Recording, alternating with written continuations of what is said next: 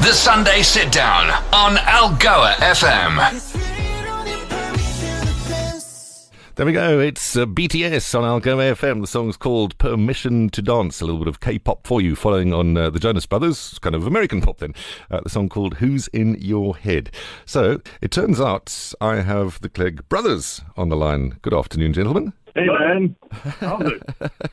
So, we've got Jaron and Jesse. So, I imagine you guys are sitting around Jesse's phone, and we're going to have a little catch-up chat here. Just interestingly, Jesse, I realized something, two things, in fact, that I am between you and your dad in age. In other words, I'm as much older than you as he was than I am, if that makes any sense. So what right. what that means? There you go. So you're right in middle.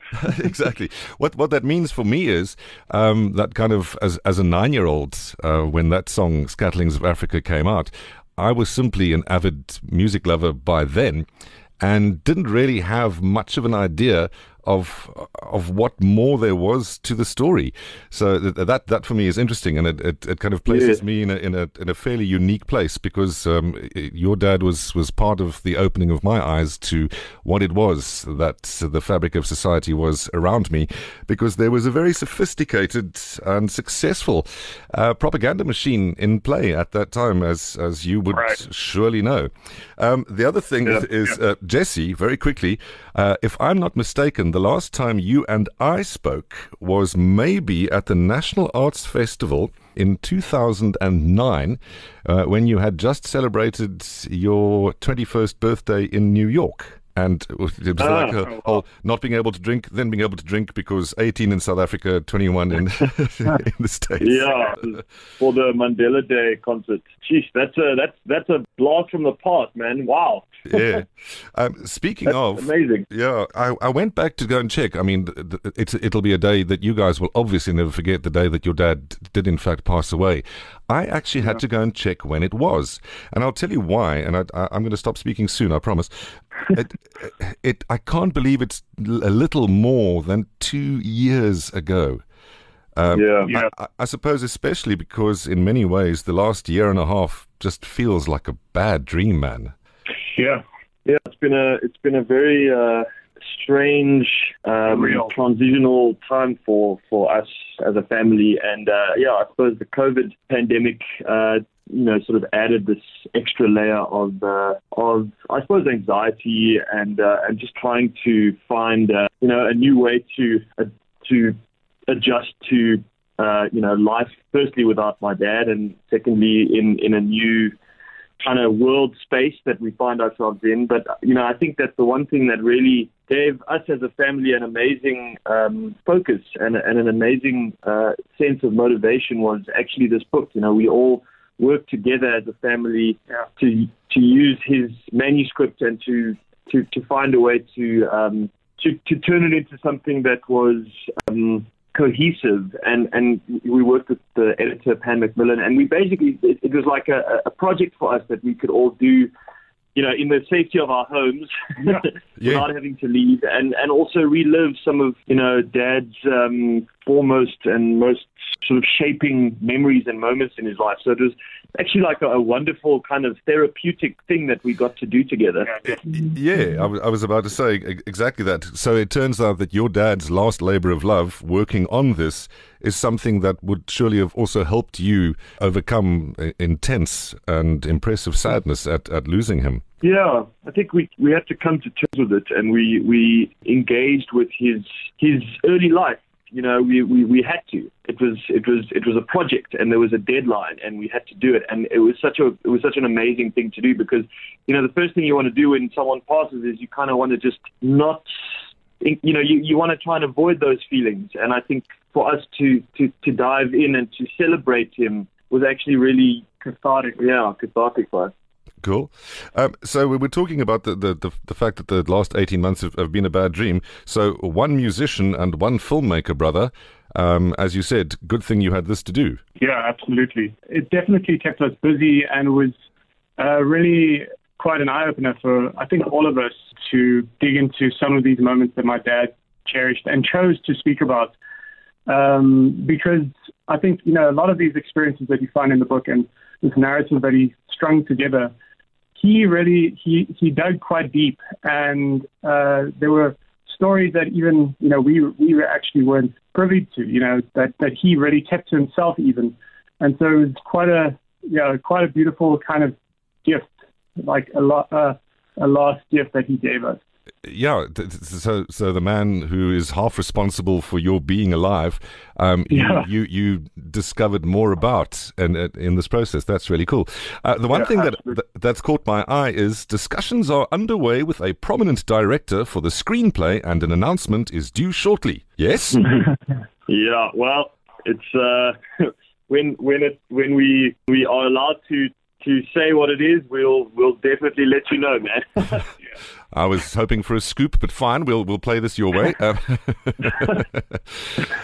Yeah, look, I mean, I think that, I think as a family, we just, our role now, and we feel, honored to be in this position, is to celebrate and continue his legacy and to continue what he stood for and the beautiful art that he created and the life that he lived. So in whatever form, we just feel grateful and proud to be able to celebrate him along with the rest of the world. It's for us, he was our dad, but he also had this whole other sort of existence for South Africa and the world and the rest of the world. So we feel like this is something that we do for our dad, and also something that we do for our country in a way.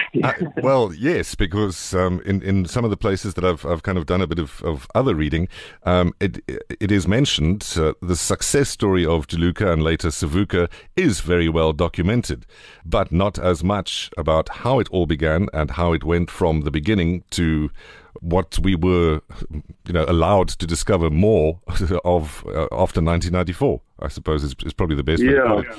I like the fact that that there's such a lovely turn of phrase.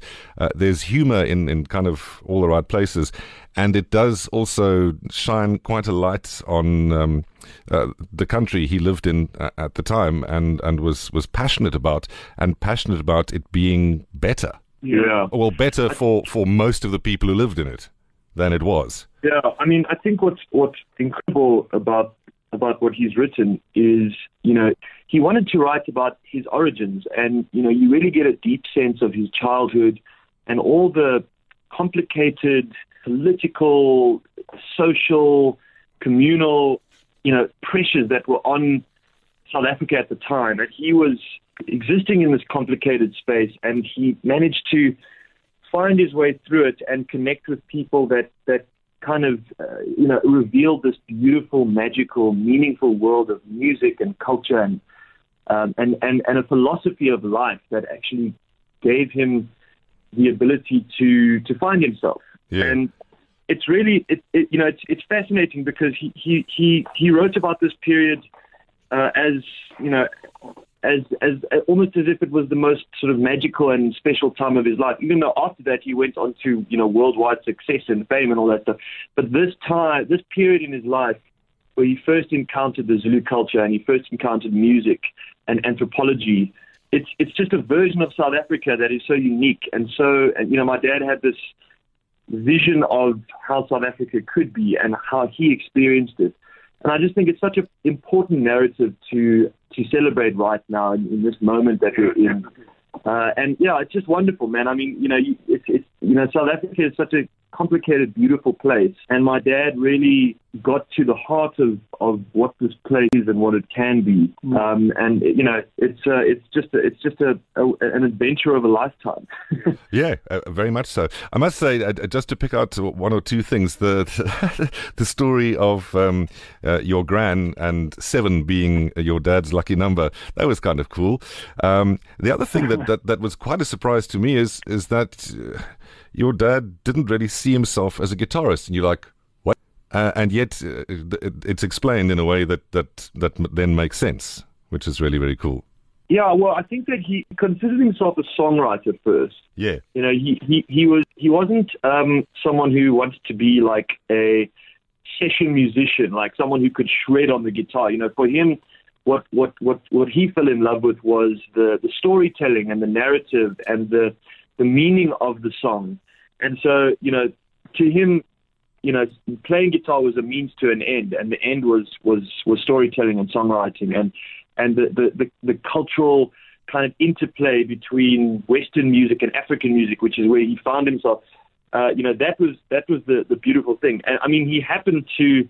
I mean, Zulu guitar, Maskanda guitar that he learned is actually incredibly challenging. It's a very difficult style. Yes. So he ended up, having to become proficient in this incredibly difficult style. So he turned out to be a great guitarist in his own right and in his own way. Yeah. But, I think he was never someone who learned to read music. He never learned music theory or anything like that. For him, it was more about the art form and the self-expression and the storytelling. Yeah, it paints a very vivid picture for me because, as I said, I'm learning too from reading because, as I said, there was a sophisticated and successful propaganda machine at play at the time, and the way the story is told and how very sneaky and resourceful he was at all the right times is really, really cool. Yeah, absolutely. I mean, the one story that comes to mind is like the way he snuck on the bus, his first kind of bus trip with Sipho to Zululand, where he actually got like Sipho to buy him the bus ticket and he had this whole kind of back and forth with the bus driver and kind of working on just kind of getting the whole bus late, so the bus driver would have to rush and just be like, okay, well, you can stay on the bus and let's just go, because so he definitely there were a lot of I think it shows just how many players as well, part of the community who really embraced him and helped him to kind of make this jump onto across the aisle, and how supportive people in the Zulu culture were and how they embraced him. And if you consider how different that is from the story that was being told officially at the time, also it's yeah. Anyway, gentlemen, thank you very much for taking out a little time from you can go and you have your Sunday lunch now. I will continue to host the Sunday lunch here on Algoa FM. The book is Scatterling of Africa. It is the story of the early years of Johnny Clegg. It was released on Friday. Yep. It's just come out, and we're very excited to that it's finally in the world. Yeah. Thank you, man. Right. Good to talk to you again. Let's not make it another 2 years. Tell me about it. As I was saying, do stay in touch then, because you have now committed to me that as soon as there is an announcement to make, you won't drag your heels in passing on that information to us at Algoa FM. Yeah, thank you, man. No, we definitely will. And man, I hope you enjoy the book. Cool, thank you. And nice to meet Jaron virtually. Nice to meet you, man. Enjoy the rest of the day. We'll chat again. Thanks, man. Cheers, man. Thank you. Cheers. On air, online, and all over your world. This is Algoa FM.